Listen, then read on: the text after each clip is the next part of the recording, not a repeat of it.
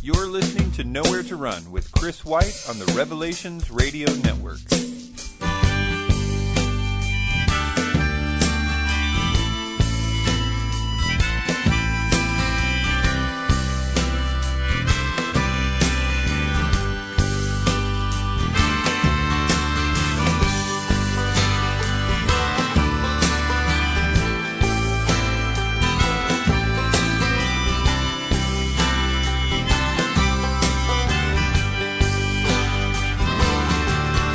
Hello and welcome to Bible Prophecy Talk and Nowhere to Run. My name is Chris White. Thank you for downloading the show. So today I'm going to do something a little bit different, something that I said in the past I probably wouldn't do, which was review and comment upon the news of the day, and specifically how it could or could not relate to Bible prophecy. I know there are a lot of shows out there that read the news and talk about Bible prophecy and how it could relate, and I've tried to shy away from that in the past because I think that there's a tendency to see everything as fulfillment of Bible prophecy. And I've got an interesting take on some of this, I think. So I think, at least for this show, and it may end up being more of a regular thing, that I'll review and comment upon certain news stories of interest. Particularly, this show is going to talk about ISIS and a lot of things revolving around the Islamic State, or IS, and then also some of the interesting things going on with Russia and Iran and so on. So we'll get into that a little bit later. But first I wanted to mention some issues about young earth and old earth creationism, and perhaps get your opinion about a particular subject that is kind of preventing me from doing something big on the subject. As I've mentioned before, I have currently a view that sort of reconciles old earth and young earth creationism, in the sense that I think that time dilation plays a role of some sort. If after the Big Bang, since time and energy and mass were all going much faster and are slowing down, that would necessarily affect time, meaning that you can have 7 or 6 24-hour days as a part of creation, literal days that can encompass quite a bit of what we could call time, since time is absolutely relative. It can be 24-hour days, but have a decreasing amount of time in each day. And a person that has detailed this quite well is Gerald Schroeder, a former professor of nuclear physics at MIT, and he has put out a few things, Genesis and the Big Bang. Now, I don't see everything that Gerald Schroeder does as I disagree with him on certain points and whatnot. And as I've also mentioned, I think that Dr. Walt Brown's information about the hydroplate theory, which explains, in my view, the flood, at least how the flood happened, and the so-called fountains of the deep opening up, sort of an explanation of the physics of the flood, I think that needs to be incorporated in this view as well.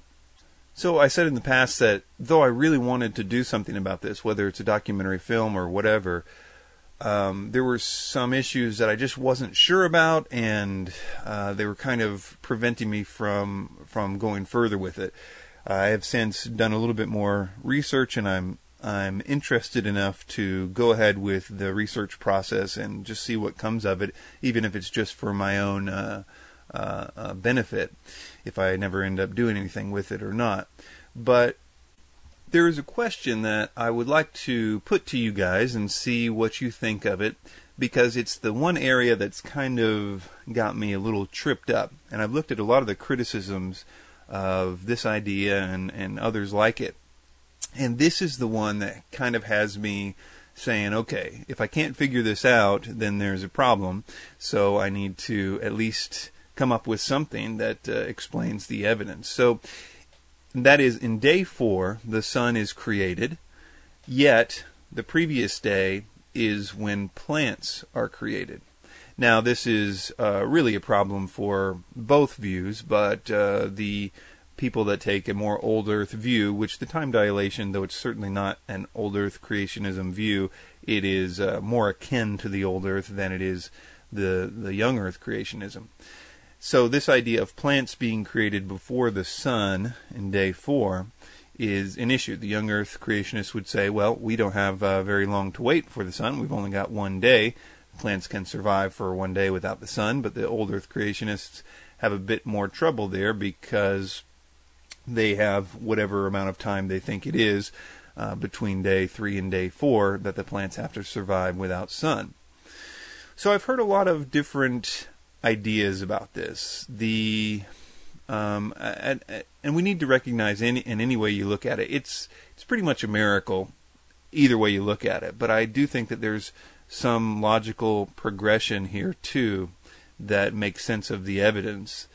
So the old Earth creationists will say something to the effect of the sun was actually created on day 2, but in the whole idea of letting there be light and whatnot is they point to a verse in Job, which is another creation account that talks about how the earth was essentially surrounded by cloud cover. And so what they'll say is that the earth was surrounded by this atmospheric block, and so the letting there be light was sort of allowing light to come through to a certain degree from that cloud cover. And so the letting there be light is in the creation of the sun in day 4 is simply a further dissipation of this atmospheric layer to allowing the sun to be visible. And that is, got some logical stuff there going on, but the problem I have with it is that in day 4 it specifically says that God made the sun. It doesn't say, and that is the sort of sticking point that I have there. If we're going to remain true and consistent with this, we need to either find some reason that word made doesn't have to be made, or just take it at its face value that he indeed made the sun on that day. Now, there are other theories, particularly about non-solar light being there and explaining why God said that there was light before.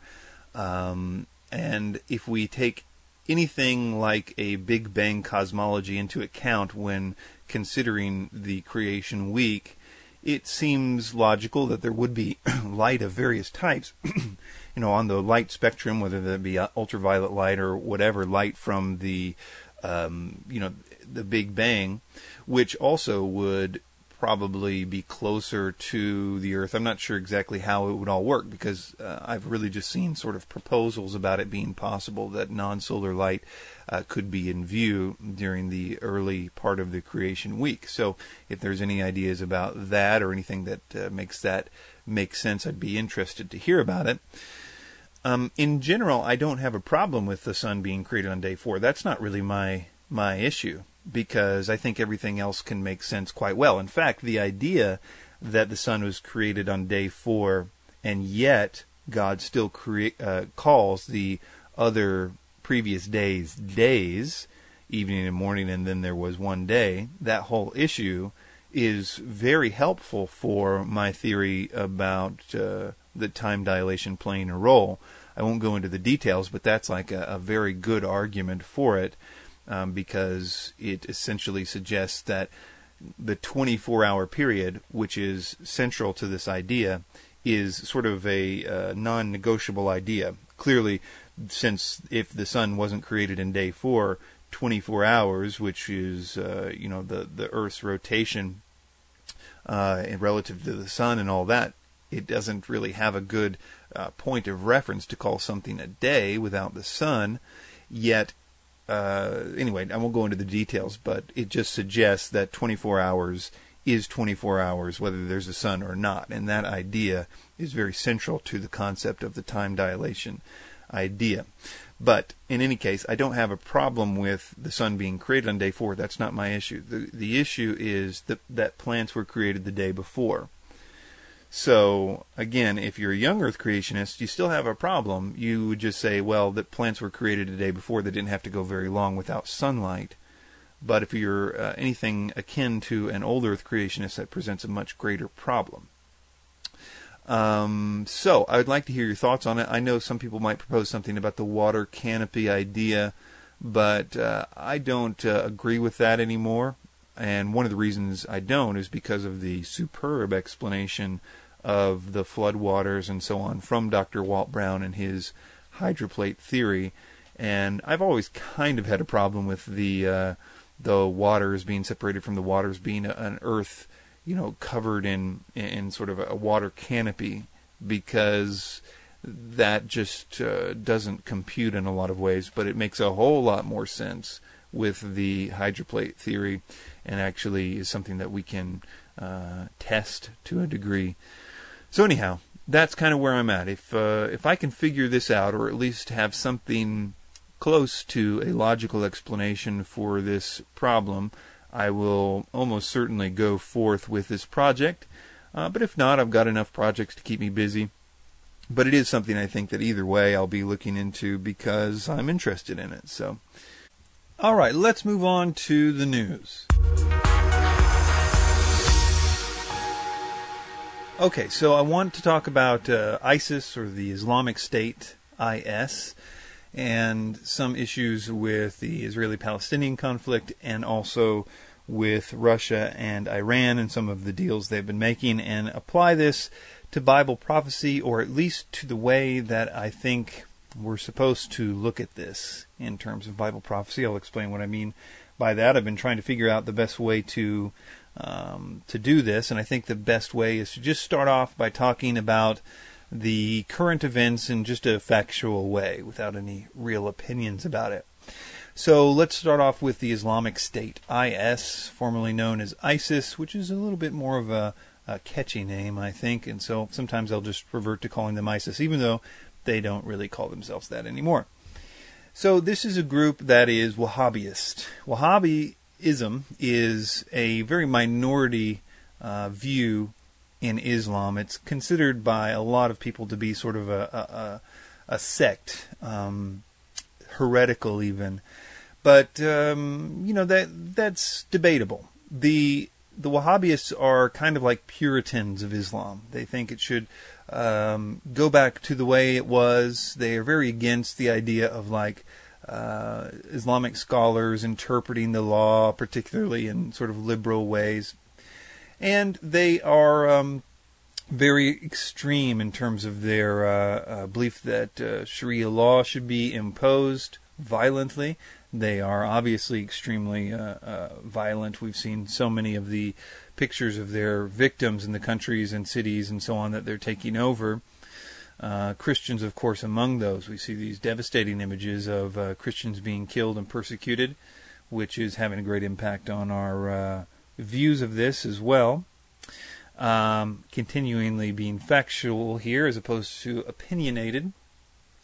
They basically came to power along with, kind of united with a lot of other Islamic extremist groups, including Al-Qaeda, in the fight, the civil war in Syria that's been going on for a couple years. And during that fight, they became really good at fighting. I heard one analyst say that when you're fighting Hezbollah, you either die or you get better. And in this case, they got better and got more organized. They are a particularly well-organized group that has a pretty defined command structure and are pretty good at what they're doing, even though what they're doing is not very good. So after Syria, or I guess in conjunction with that, they began to expand into Syria's eastern neighbor, Iraq. Now, Iraq is a country that has a sizable Shia population. It's important, I guess, to go back and say that though they are Wahhabists are sort of a minority of Sunni Islam. Sunni Islam is the majority of Muslims. They're Sunnis. I don't know what it is. Something like 70%, I think, of the Islamic world is Sunni. So technically, this ISIS group is a part of the majority of the Muslim world, even though their particular brand of Sunnism is quite the minority.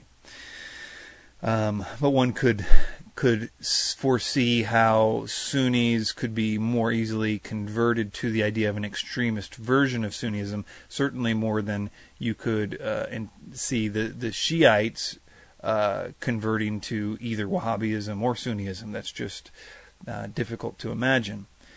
The core areas of Sunni, the sort of smaller version of Islam, is in Iraq and Iran primarily, Azerbaijan, and there is a sizable Shiite minority in Syria as well. So in Lebanon, parts of Lebanon. So most of the places that this ISIS group is gone into, they're now moving into Iraq and other places we'll discuss, but they've been in Iraq for some time now, conquering lots of cities and gaining a lot of momentum, military equipment that left behind by the Iraqi army, who fled many places, and money from the Iraqi central bank, although that's sometimes disputed. But nevertheless, they're gaining in power and strength as they go through Iraq. But my point is to say that they are primarily targeting, so far, these areas of the Shiite world. As they have been doing that, they're definitely recruiting a lot of children. They have a lot of money. They're the most well-financed terrorist organization, and though they are getting a lot of attention in the media, it should be noted that they're really not that strong in terms of just raw manpower or equipment. I mean, they, as of last time I saw them, I think they had like a few helicopters, but it was not even sure that they could operate them. You know, in terms of an army with the kind of military prowess that even some of its neighbors like Iran would have, is just not, or Turkey to the north or whatever, or Egypt or Saudi Arabia. It's just not a match for any of those things yet. The concern is that through their very focused efforts in terms of recruitment and basically brainwashing children, which is a really, really important part of their technique, they are, outreaches to children, and if they're young enough, they go to sort of a brainwashing school, and if they're over 16, they go to military camps and stuff like that. And the children seem to be the main people embracing the Islamic State idea. So let's look a little deeper into what's going on here. So in addition to all those facts, this ISIS group is run by one guy, basically, Abu Bakr al-Baghdadi. He is being touted in the media as the next Osama bin Laden and all this other stuff that's going on. He's an interesting figure. He is claiming to be the caliph, meaning he is kind of like a more political military leader of a caliphate. Caliphate can be, originally they said it was a caliphate of Syria, then they expanded that to Iraq and so on. That's where the terms like ISIS and stuff came from. So they're calling it their caliphate right now is sort of a localized, although a pretty big caliphate, but a caliph would rule over that particular area. Now, of course, their goals, they've put out all kinds of stuff about their goals and stuff, which is to rule the entire Muslim world and have it be the Islamic caliphate in general of all Muslims. That would be their ultimate goal. This particular guy, al-Baghdadi, is a guy who was in in custody of the U.S., probably in one of their camps over there. I'm not sure where, but he was released, I think, in 2009. And anyway, he claims to be a descendant from Muhammad, or at least from the tribe of Muhammad. A little bit of unclear his exact claim to lineage from Muhammad, but that's an important distinction to make. It gives him some gravitas for sure. And so recently they have made really kind of sparse, like run in, run out things in Lebanon, which also has a very sizable Shiite minority. 45 to 55% of Lebanon is Shiite. So again, this is something they tried to do recently. And of course, that's right on the border of Jordan. And even though Jordan really doesn't have is definitely a Sunni majority, there is some concern among Jordanians as well. So recently, this week, the Americans have been flying in support and food aid and such to refugees that are fleeing from ISIS, and they have recently, in addition to that, also had a few military strikes against ISIS. So America seems to be retaliating to an extent. I read somewhere that Britain also is considering helping with these strikes against ISIS as it continues to take cities in Iraq and the surrounding areas. So let's analyze this just a little bit in terms of the possible threat that this could have. First, the army is something like, I don't know what it is now, 10,000 people or something like that, which is sizable. You could say it's about the size of, some of the smaller countries' armies, and they are well funded. And because they fight in primarily guerrilla tactics, they are not as easily taken out with things like airstrikes.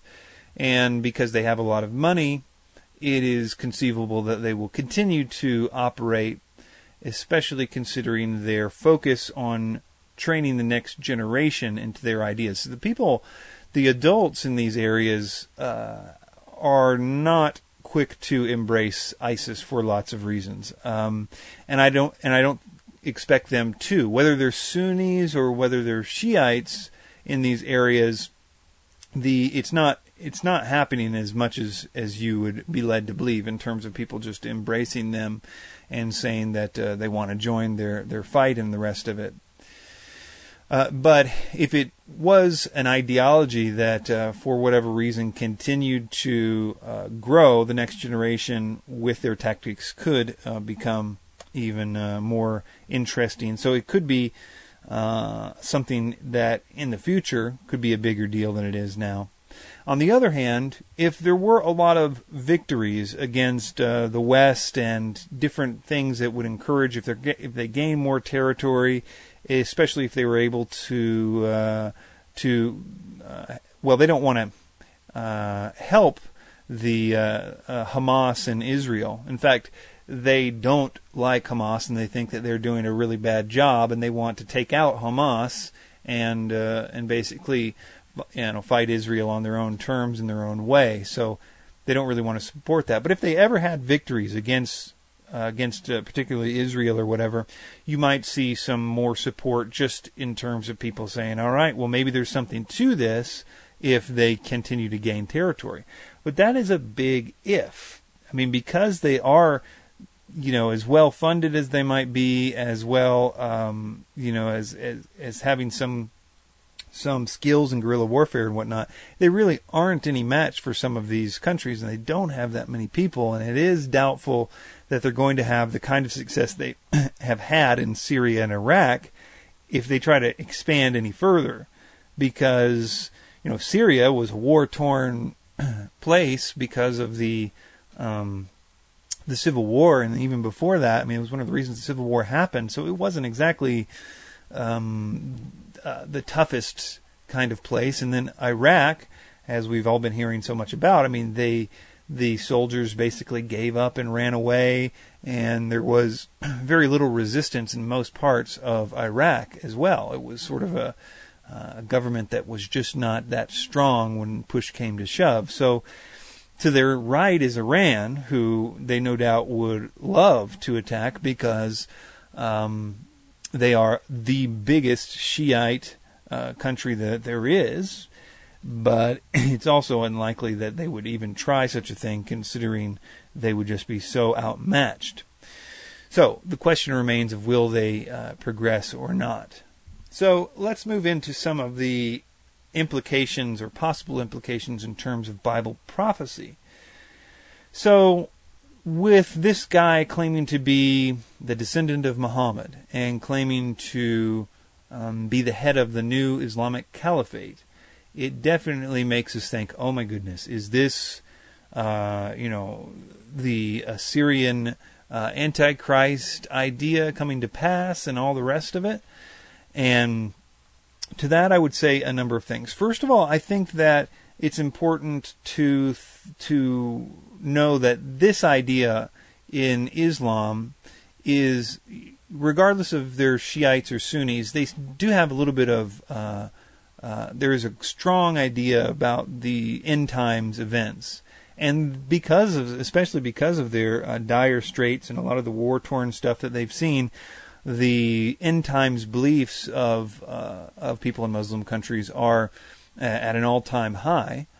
And even though, a lot of the Islamic Antichrist people, your Walid Shabbats and Joel Richardson and whatnot, are tending to downplay this just a little bit because it's not really shaping up in that way that they have envisioned it. Particularly, the whole Joel Rosenberg 12th Imam idea is a Shiite thing, not a Sunni thing. It's the Shiites who believe in, or some of them believe in, the 12th Imam and the rest of it.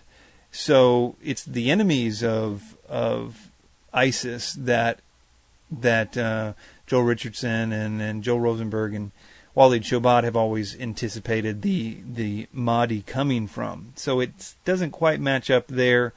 I saw something from Walid Shoebat saying he really didn't think much of it because he envisioned the Antichrist would have to be something like a Sufi, because a Sufi would be better able to unite Sunnis and Shiites, where a Wahhabist Sunni would be very, very unlikely to do that. But, again, it's possible, especially if there are a lot of victories against the West and Israel, people might come on board. But the least likely to come on board are those Shiites in Iran, particularly.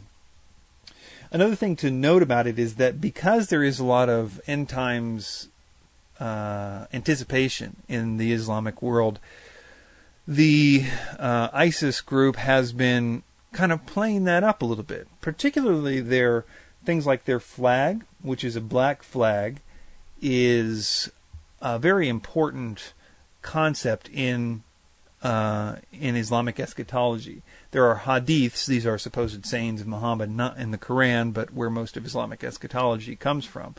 That the black flags will come from, I believe it's Saudi Arabia, particularly Mecca or Medina. So because of that, the black flag is sort of the symbol of the Mahdi and what he is and his army that will march from Saudi Arabia. So there has even been some thoughts that they're making a route, or would try to at some point go to Saudi Arabia in order to essentially make that prophecy look like it's coming to pass. Because if they could do that, even though Sunnis and Shiites don't really agree on the nature of the Mahdi or whatever, they do agree about a Mahdi.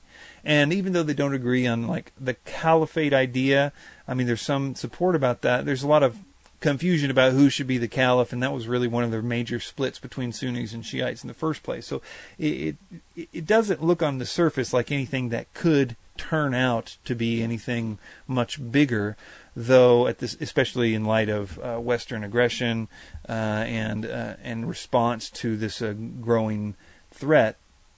But nevertheless, my point is that both Sunnis and Shiites believe in a Mahdi, though to less differing degrees, and certainly not necessarily in the case of the Sunnis do they believe the Mahdi is necessarily a part of the end times thing.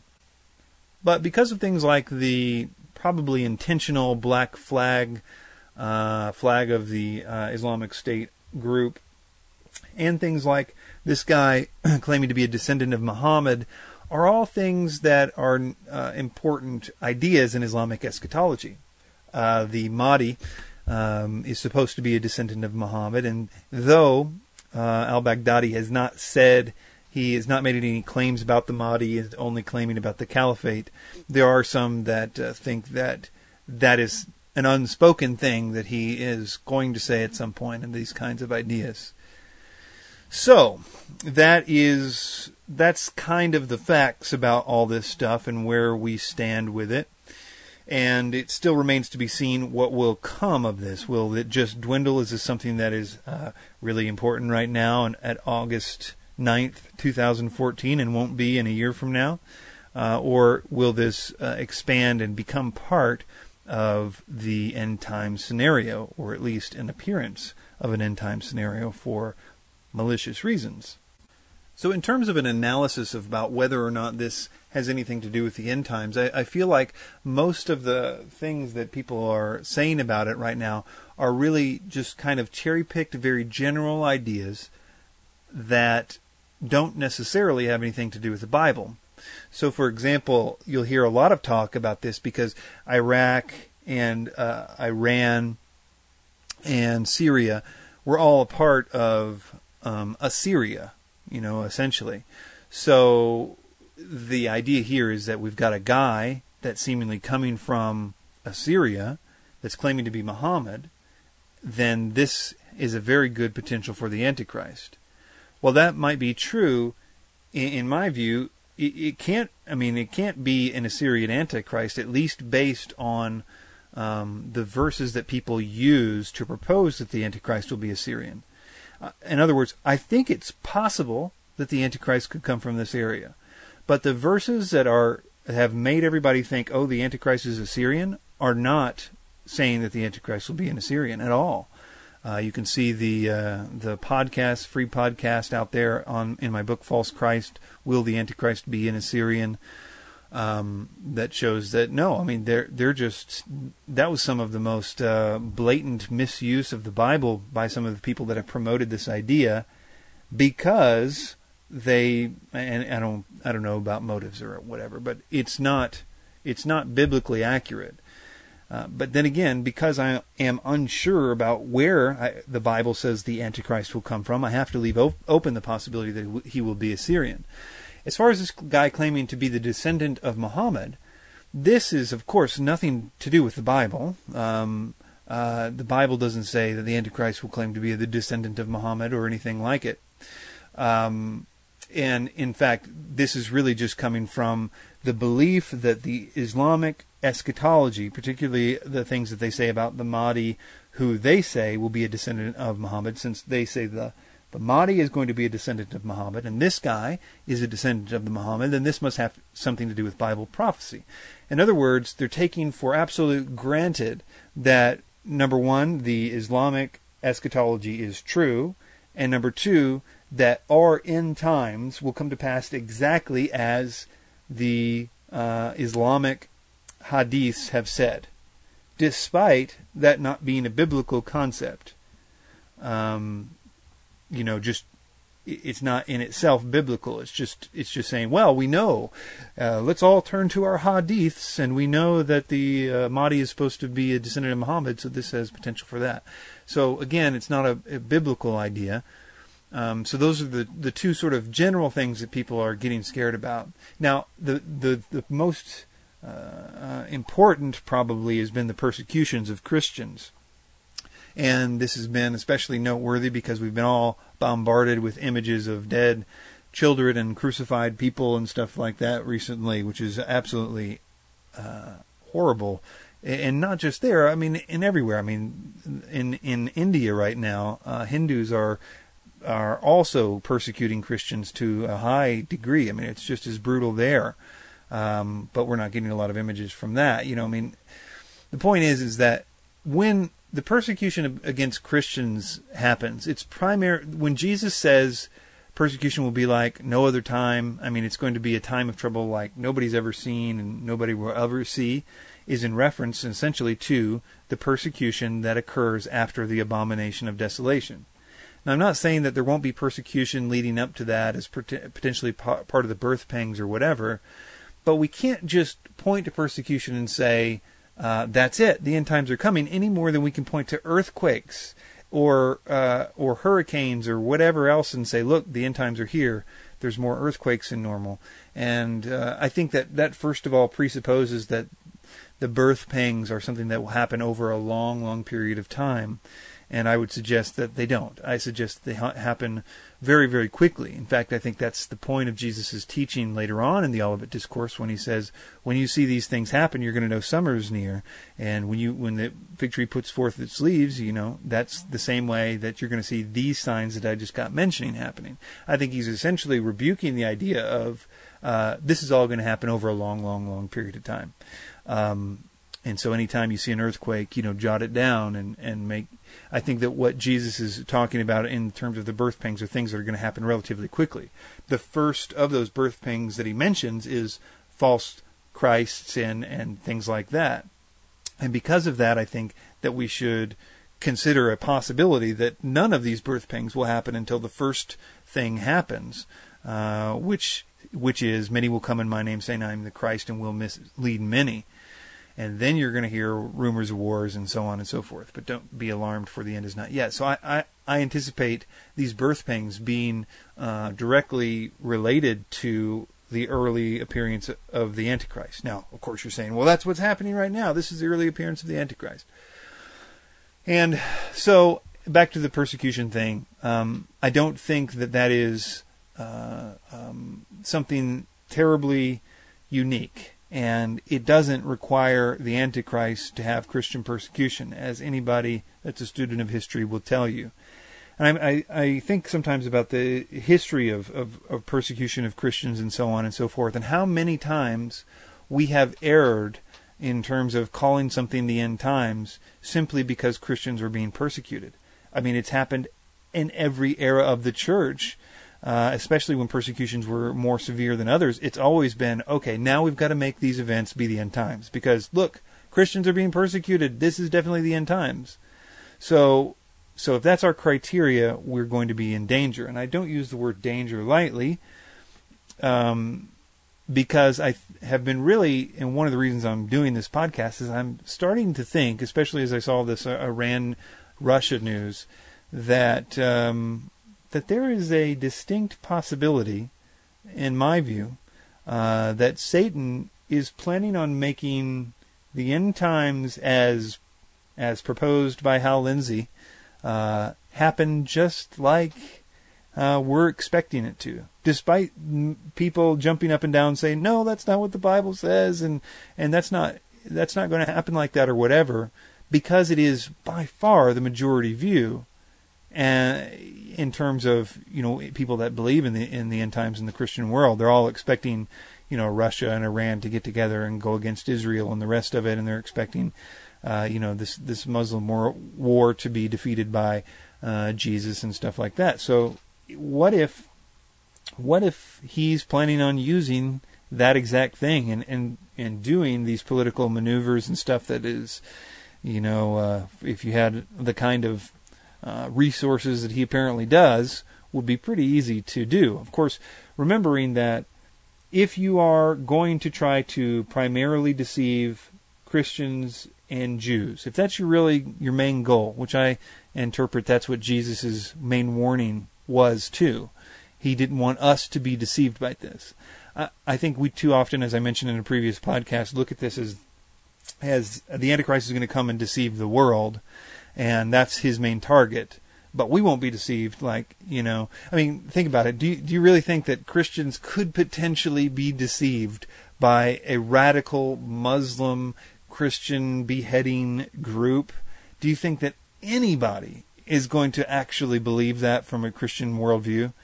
That are going, you know what? I think there's something to this militant group. We're certainly worried that it's going to, envelop the world, and the world is going to become Muslims, but not us, obviously. I mean, even in a real sense, that's never going to happen. We're not going to convert to Islam or whatever. There's no deception possible in that, because as much as people say, hey, why is the world so anti-Israel? As much as the world is anti-Israel, the world is way more anti-Islam. And in terms of scaremongering and fear-mongering and the rest of it, we are supposed to hate them, and probably in terms of security, with relatively good reason. So there doesn't seem to be any possibility of us being deceived by it. But in terms of a reverse psychology thing, if he really was intending to deceive Christians and Jews primarily, he doesn't want to make unsaved people even more unsaved. He wants to go after the ones that either saved, or in the case of Christians, or potentially, everybody's potentially saved, but you know what I mean in terms of the Jews, because I think that that's one of the reasons Jesus is coming back and whatnot. But the point is, he's going after them. And the Bible tells us he hates Christians and Jews a lot, and I think that that's his primary deception. But in order for him to do that, you have to destroy a Antichrist figure. You, number one, have to make it all look like it's going to happen, and you got to make a guy look like the Antichrist, and you've got to destroy him if you're going to hold up the title of the return of Jesus or the Messiah. So the scarier the bad guy, the more defined the bad guy, the better. Now, I am not saying that that's what ISIS is. I think, like I said, it could just all fizzle out tomorrow. I mean, that we could have some precision strikes and kill this al-Baghdadi guy. They lose their Muhammad figure, and it all just fizzles out into nothing. But if it's not this, something like this can happen. I think this, at the very least, shows us that there is desire and motive for this kind of greater Islamic state. And I think that just about anybody would in terms of the Middle East, would be supportive of a caliphate that was legitimate and that kind of stuff. Although, if you read the polls, most of them don't think this one is legitimate. But as I said, it could, through various victories and stuff, begin to gain more support of adults as it progresses. So I don't think it's necessarily ISIS or whatever else like that, but it goes to show you that how easy it would be, and the kind of fervor that can be worked up to make Christians think, oh my goodness, this is it, this is the Antichrist, and that's and especially if they're causing major issues and damage and so on. Now, in terms of the Gog-Magog war and stuff like that, which is what, of course, everybody thinks is going to happen right around the corner and everybody's looking for, you need to take into account that this very area, Assyria, Iraq, Iran, Syria, is not supposed to be a part of the Gog-Magog war. They are supposed to. They don't participate in the Gog-Magog war. And my view, as I explained in the book, is because, of course, I think that the Gog-Magog war, which will happen, but the Bible tells us it won't happen until after the end of the millennium. Revelation 20 tells us specifically, when Satan is let out of the pit, gathers together the armies of Gog and Magog, which it says specifically, to battle against the city, but they are destroyed. Now, if the Gog-Magog war occurs after the millennium, which I am convinced it does, and it doesn't occur before then the absence of Assyria and Egypt in the Gog-Magog war, the conspicuous absence of Assyria and Egypt, who are notoriously enemies of Israel, can be explained by the fact that the Bible tells us that during the millennium, Egypt and Assyria will be in a special relationship with Israel in terms of they will be very devoted to the Lord. Highway from Egypt to Assyria and all that stuff. I mean, there's going to be a very beneficial, and during the millennium, when Jesus is ruling from the earth, Egypt and Assyria are very closely allied, if you will, with Israel. So it only makes sense that when the Gog-Magog war happens, it's only those that are on that outskirts. There's this big buffer zone between the Gog-Magog war countries and Israel, and that buffer zone is Egypt and Assyria. What used to be Assyria, what nowadays is Iraq and Iran and Syria. So anyway, that's sort of a side note. My point is that if you want to there's a danger, of course, of looking at, dead people on Facebook and saying this is the Gog-Magog war. Well, no, it's not. Because if it's the Gog-Magog war, then what in the heck is Assyria leading the charge? So that, again, is you have to apply all this sort of emotional stuff that you're seeing with a tendency to see this as the end times because, people want Jesus to come back, and I understand that. And so there is an emotional knee-jerk reaction to sort of paint everything with end times glasses. But if you're going to do that, you got to explain what's going to happen to Assyria. And so let's move on to the Russia-Iran thing, because this is what really got me to think, oh man, what if Satan actually tries to make all this unbiblical stuff that people like Hal Lindsey have been saying for so long actually happen? I mean, who would be able to withstand such a deception? So let's move on to the next piece of news.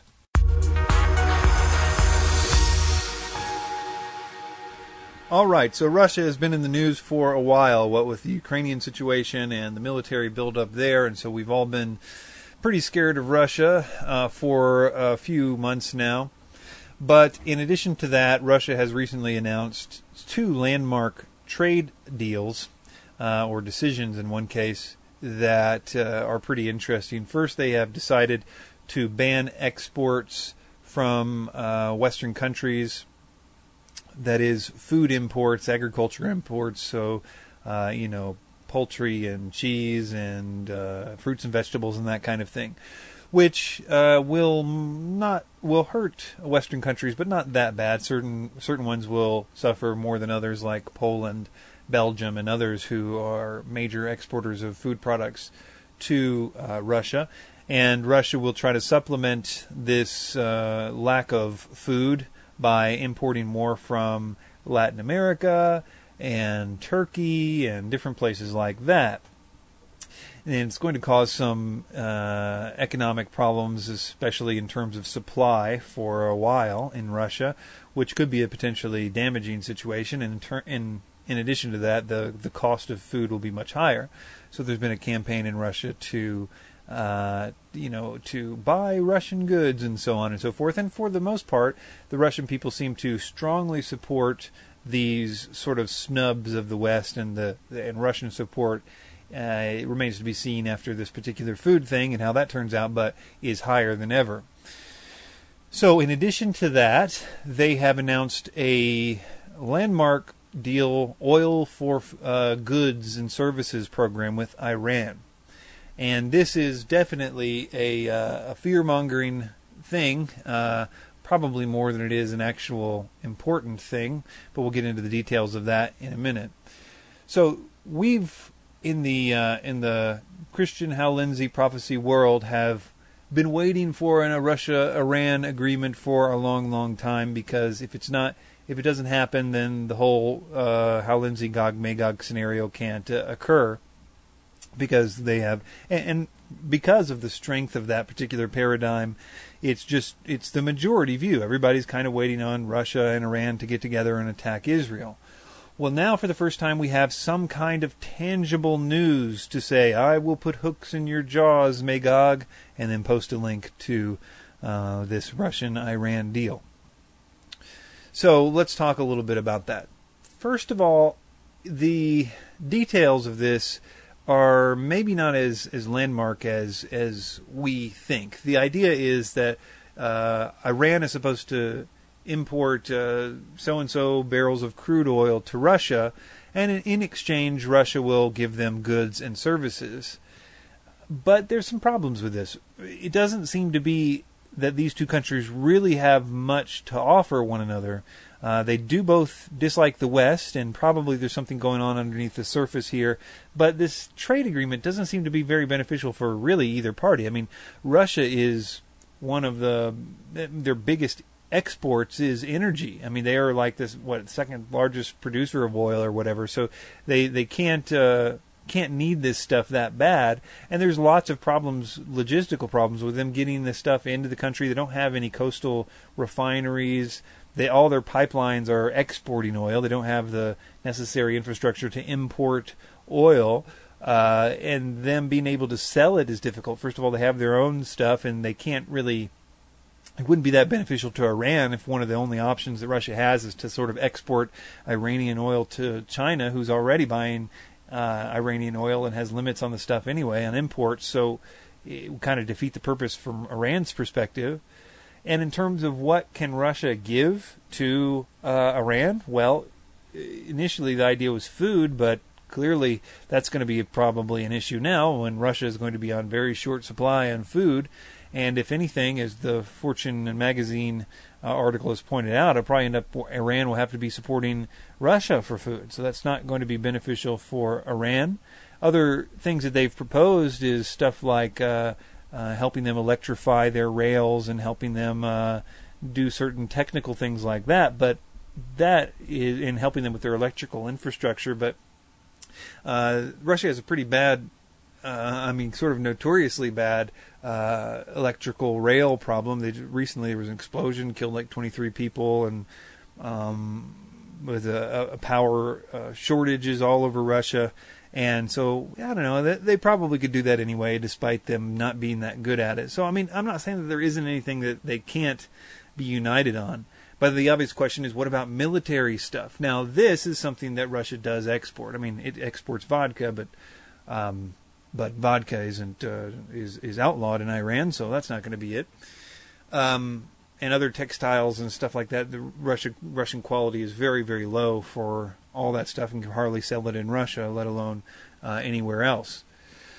So military stuff seems to be the thing, because that's something that Russia does pretty well. But even in the past, when military deals, I mean, I think recently the problem is that Russia has not been delivering on their orders to Iran for military agreements. In fact, Iran recently filed like a $4 billion lawsuit kind of thing against Russia because it didn't deliver filed the thing with Geneva about didn't delivering on its stuff. So maybe they'll fix that up, but that does seem to be the most likely thing. In any case, I don't mean to diminish this as an important geopolitical move. I think that it is, especially in light of Western and Eastern divisions that are appearing.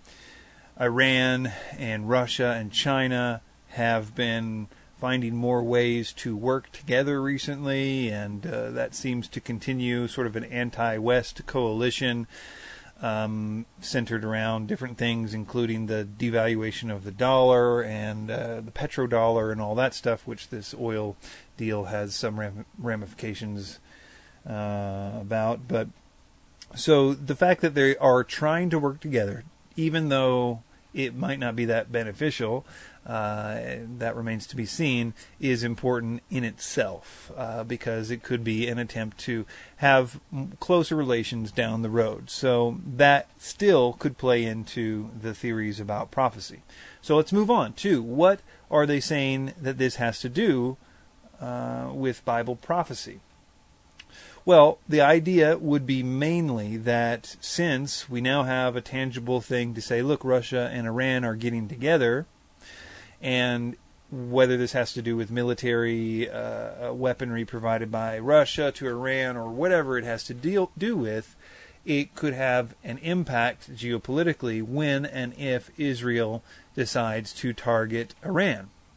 Because one of the concerns about this is that if Iran is going to be upgraded in its nuclear program or whatever by Russia, then that's really bad news, because they've been trying really, really hard to get them to move away from their nuclear program for obvious reasons.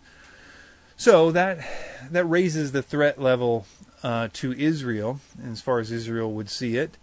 But if Israel ever unilaterally took out any parts of Iran or whatnot, that would then become Russia's problem, as one of their major now trade allies is involved, and so would take a strong anti-Israel stance. Now, Russia is supposedly a Christian nation, and they've had they've had good Israel relations in the past, or fair Israel relations in the past, but this could change that dynamic. So, of course, the modern Halenzi view of this whole thing is that Russia and Iran and Turkey are supposed to converge against Israel in a great war, and then Israel destroys them all. So this is just kind of looking down the line and saying, look, what could now happen? And it's all really just based on the fact that Russia and Iran shook hands on a particular thing. So, on the one hand, I see this as something that is going to be used and talked about in relation to that to support the whole Gog-Magog is around the corner kind of idea, and that Russia's involved and so on. And it could all, like the ISIS thing, just blow over and we'll forget about it and then come up with something else or whatnot. But again, it could be something. I can see the potential for this to escalate to the point of something like that really happening. If Israel did make some kind of attack against Iran, and Russia would therefore get involved, depending on the nature of that attack and the nature of everything that goes on there, which in the Middle East is very difficult to guess, because it could always spiral into a bigger conflict, depending on a number of factors. And Russia and Iran attacked Israel, then you would have people screaming Gog Magog from the rooftops. Now, technically, Turkey should be involved too, if it's going to be even more accurate. And I would say none of those are really that accurate in terms of all this stuff. I would, again, see my book False Christ for more on that. But the point is that people would be absolutely sure this was Gog Magog if this happened. Perhaps Turkey could get involved. They are, as I mentioned, going to be exporting more food to Russia. I'm not sure if that would be a big enough deal for them to say, yes, we'll go fight Israel too. But who knows what could happen. So if that happened, you would, again, just because they decided to retaliate against Israel, we'd have to wait and see what happens. Because in order for this to be a real deception by the Antichrist to get people to believe that the end times is really upon them, he would also have to have Israel nuke. Again, not in the real Gog Magog, God doesn't need nuclear weapons. He is destroying them without nuclear weapons, presumably. And I know people would say, well, what about they can't touch their dead for 7 years and so on and so forth. And again, I go through all that stuff in the book, but it definitely doesn't mean that you can't touch dead bodies as a part of Jewish law anyway. That's why they can't touch dead bodies and they're unclean and stuff like that, not because they're radioactive. But anyways, the point is that you would still need Israel to nuke everybody. But even that would not be enough. It would have to be in the context, because the Gog-Magog war would have to change things to such a degree. If the Jewish people believe that if the Gog-Magog war is happening, then it means that directly after that, if they win that war, because that's what ultimately is supposed to happen, they're supposed to destroy Russia in this view, and destroy Iran in this view, and then they begin the Messianic kingdom. So you still need a savior, a genuinely looks genuine to be a savior, and says, look, I did this, I protected you all from your enemies, and so on and so forth.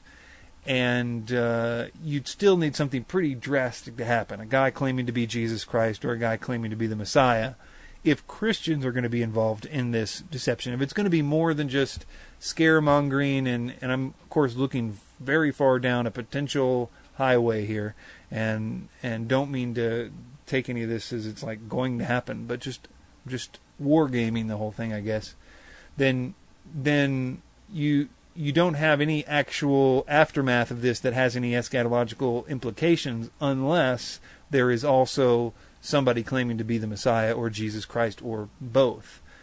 So in light of that, I would say that if that happens, and I do think that that's the whole thrust of Jesus' warnings against us, false Christs and false messiahs are going to come, show great signs and wonders, so great that they could deceive the very elect. That's the focus of this whole thing. The wars and rumors of wars and all that stuff are there, but Jesus is concerned about these false Christs and false prophets that are going to deceive, if possible, even the very elect. And I take that to mean that the very elect, those that are elect, are not going to be deceived by this.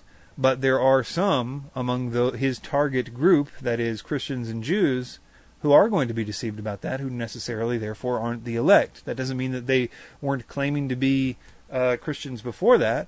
It just means that he won't deceive the elect. It doesn't mean that he's not even going to try, which, as I argued earlier, would necessarily be the case if we all thought that the Islamic world is the Antichrist, because that wouldn't deceive a single Christian. But it would make every single Christian think it's the Antichrist, because this view that the Antichrist is going to come to deceive the world, but they won't be deceived because they know that Islam isn't true.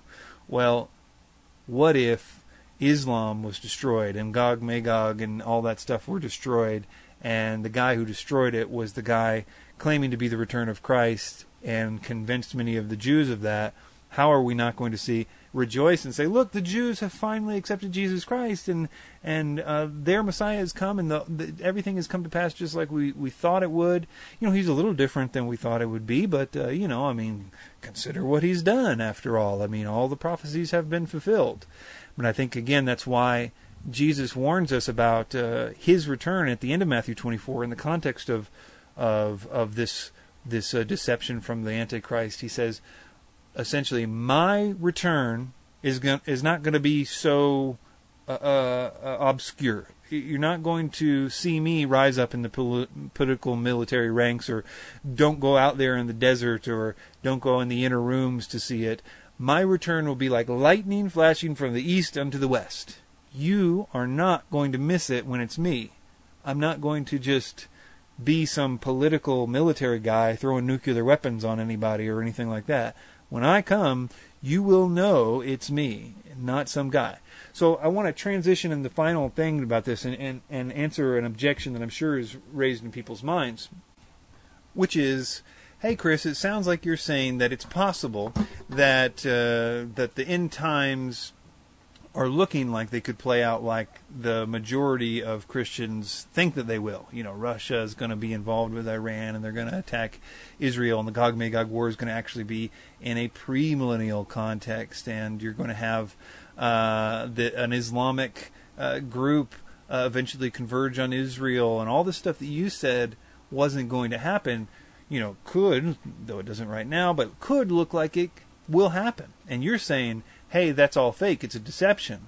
Well, what if you're wrong? What if you've just been wrong the whole time, and what we're seeing now is really the development of the true end times, and Jesus is going to come back and destroy the ISIS, or the equivalent of ISIS, whenever that happens, and Russia and the rest of it in a premillennial Gog-Magog war. Isn't that dangerous for you not accepting Jesus when he comes back? And my answer to that is, it is way better to be skeptical of such an event than it would be to embrace it. Because even if half of the things that I say, a quarter of the things that I say, if the Antichrist really is trying to deceive Christians and Jews, if the Antichrist really will try to be, as it says, a false Messiah to the Jews, will be accepted by the Jews as their Messiah, then we have to conceive of some scenario in which he does that. And if he really is going to claim to be the Jewish Messiah, then this whole idea that we see playing in front of us is way dangerous for the person who's simply waiting for Muslims to attack Israel, or Russia and Iran to attack Israel, and then when Israel defeats them with whatever conventional or supernatural way that they do that, they'll just run to embrace the guy claiming to be Jesus Christ and having delivered them from their enemies, and saying, come on guys, let's set up the kingdom now because I'm back.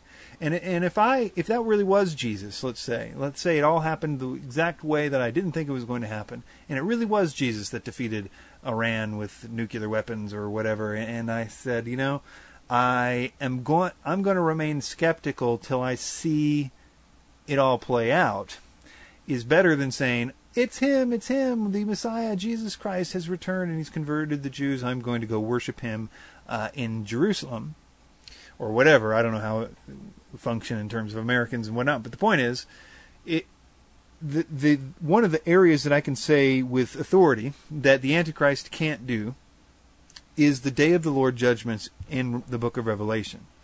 These are things that, try as he might, the Antichrist cannot fake, and I think that they're set up for that reason. So, and for me, there is no millennial kingdom. There is no me worshiping Jesus in the temple or anything like that.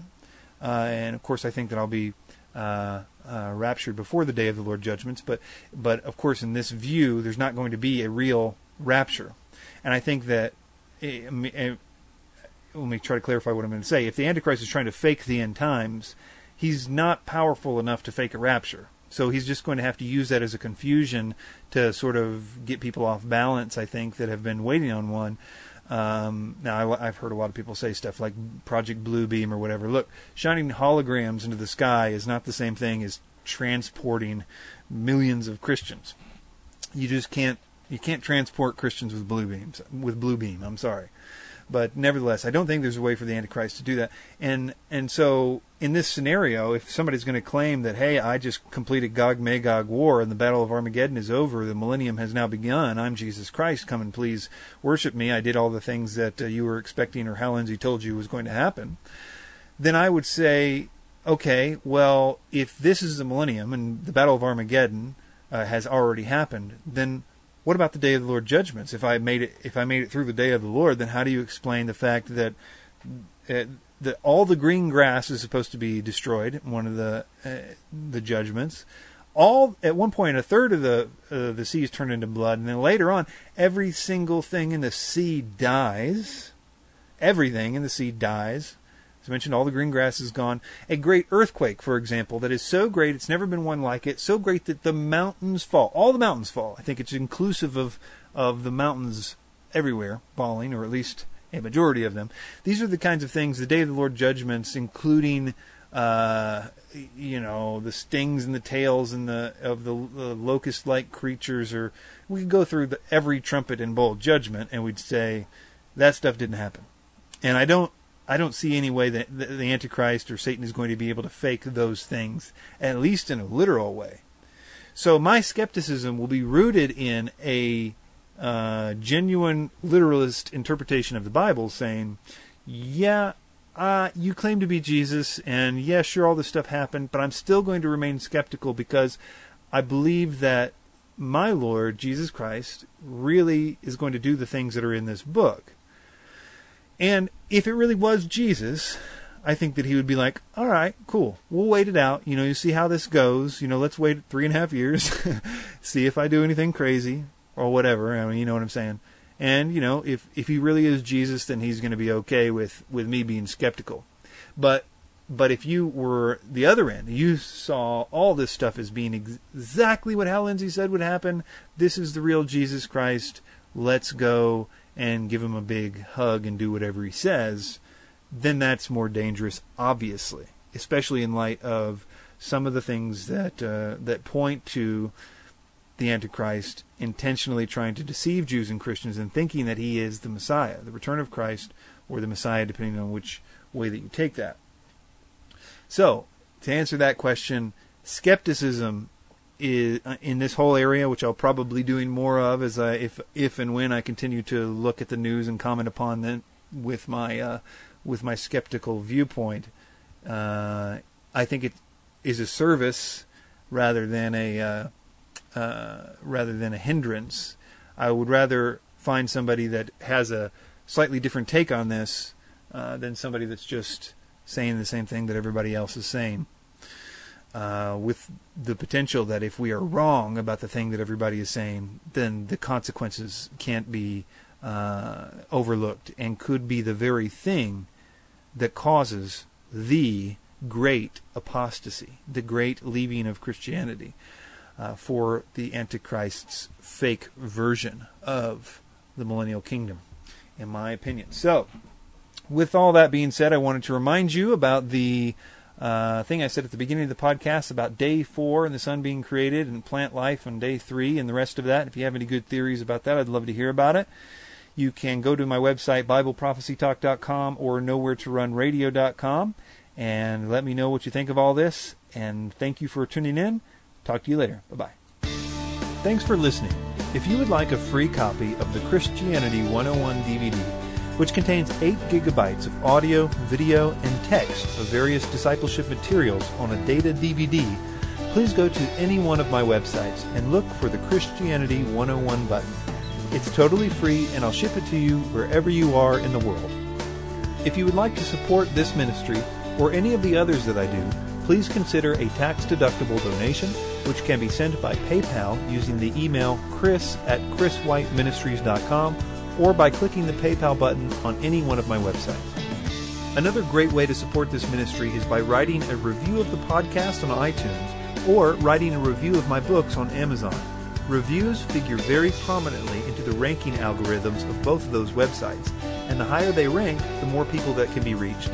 Thanks for your time and for subscribing to this feed.